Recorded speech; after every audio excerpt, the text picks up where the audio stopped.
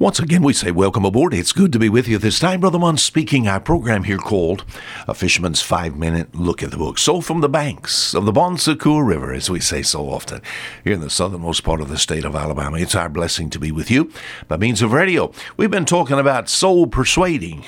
You said, you mean soul winning? Oh, yes. In the New Testament, of course, the word winning is not there as such, but we have another word, and it's the word persuade. A lot of people are turned off by this thing about winning. They said, I don't think I could win anyone. Isn't that Christ's job? Well, yes. But I tell you what we could do. We could be used by the Lord to persuade people. Let me show you my verse. The book of Acts chapter 19. This is more of you see and hear, that not alone at Ephesus, but also throughout all Asia, this Paul hath persuaded. What was he doing? Paul was going around persuading people to turn from idols to turn to the living God. He was persuading them to turn from religion, to turn to the true and living God. He was persuading them to turn from good works to turn to Jesus Christ. He was surely you can do that. Surely you can talk about the Lord to the point whereby you said, Brother Mon, I don't know all those scriptures. I don't know what you can persuade them by what God has done for you, and then add some scripture to that. And God will bless you for that. And when we persuade, we try to reach into the heart. Some people say from time to time, he said, Brother Mon, in our church, we've had a lot of people, these people get saved and just fall by the wayside. Sometimes all we're doing is body winning or body persuading. We get the mind, we got the head, but we didn't get the heart. They was not fully persuaded. I like the writer there in the book of Romans.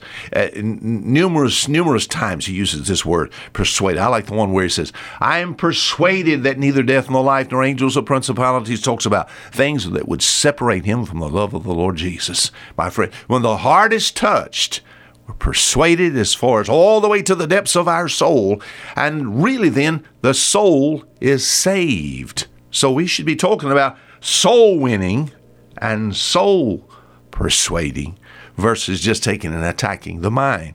The heart has to be touched because it is with the heart that man believes. We talked this week about helping people to Christ.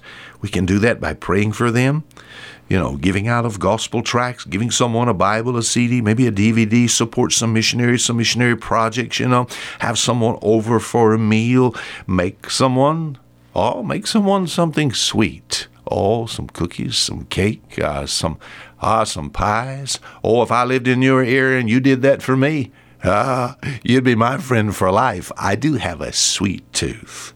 What about this from helping a soul to Christ? What about bringing a soul to Christ? Basically, that's what we've talked about this.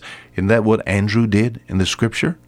Oh, Andrew, and we think about Peter, they were followers of John.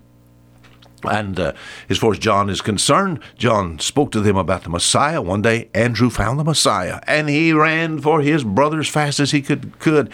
And he told Peter, he said, we found the Messiah. And he brings his brother, Simon Peter, and exposes his brother to the Savior. He just brings his brother to Jesus. Now, not necessarily win him to Christ. So you said, can I do that? Well, sure you can do that. Get someone under the sound of the gospel.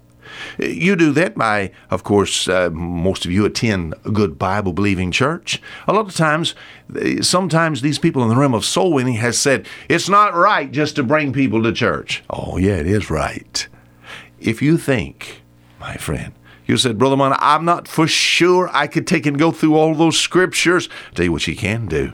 You can invite them to your church, and they can listen to your pastor, and your pastor can give a clear presentation of the gospel. And if he doesn't do it in the sermon, he would be willing to gladly do that afterwards, or maybe to come to their home. See, helping a person to Christ, bringing a person to Christ is so important. The writer here said here in chapter 18, verse 4, he said, and he reasoned in the synagogue every Sabbath day and persuaded the Jews and the Greeks. That's my responsibility.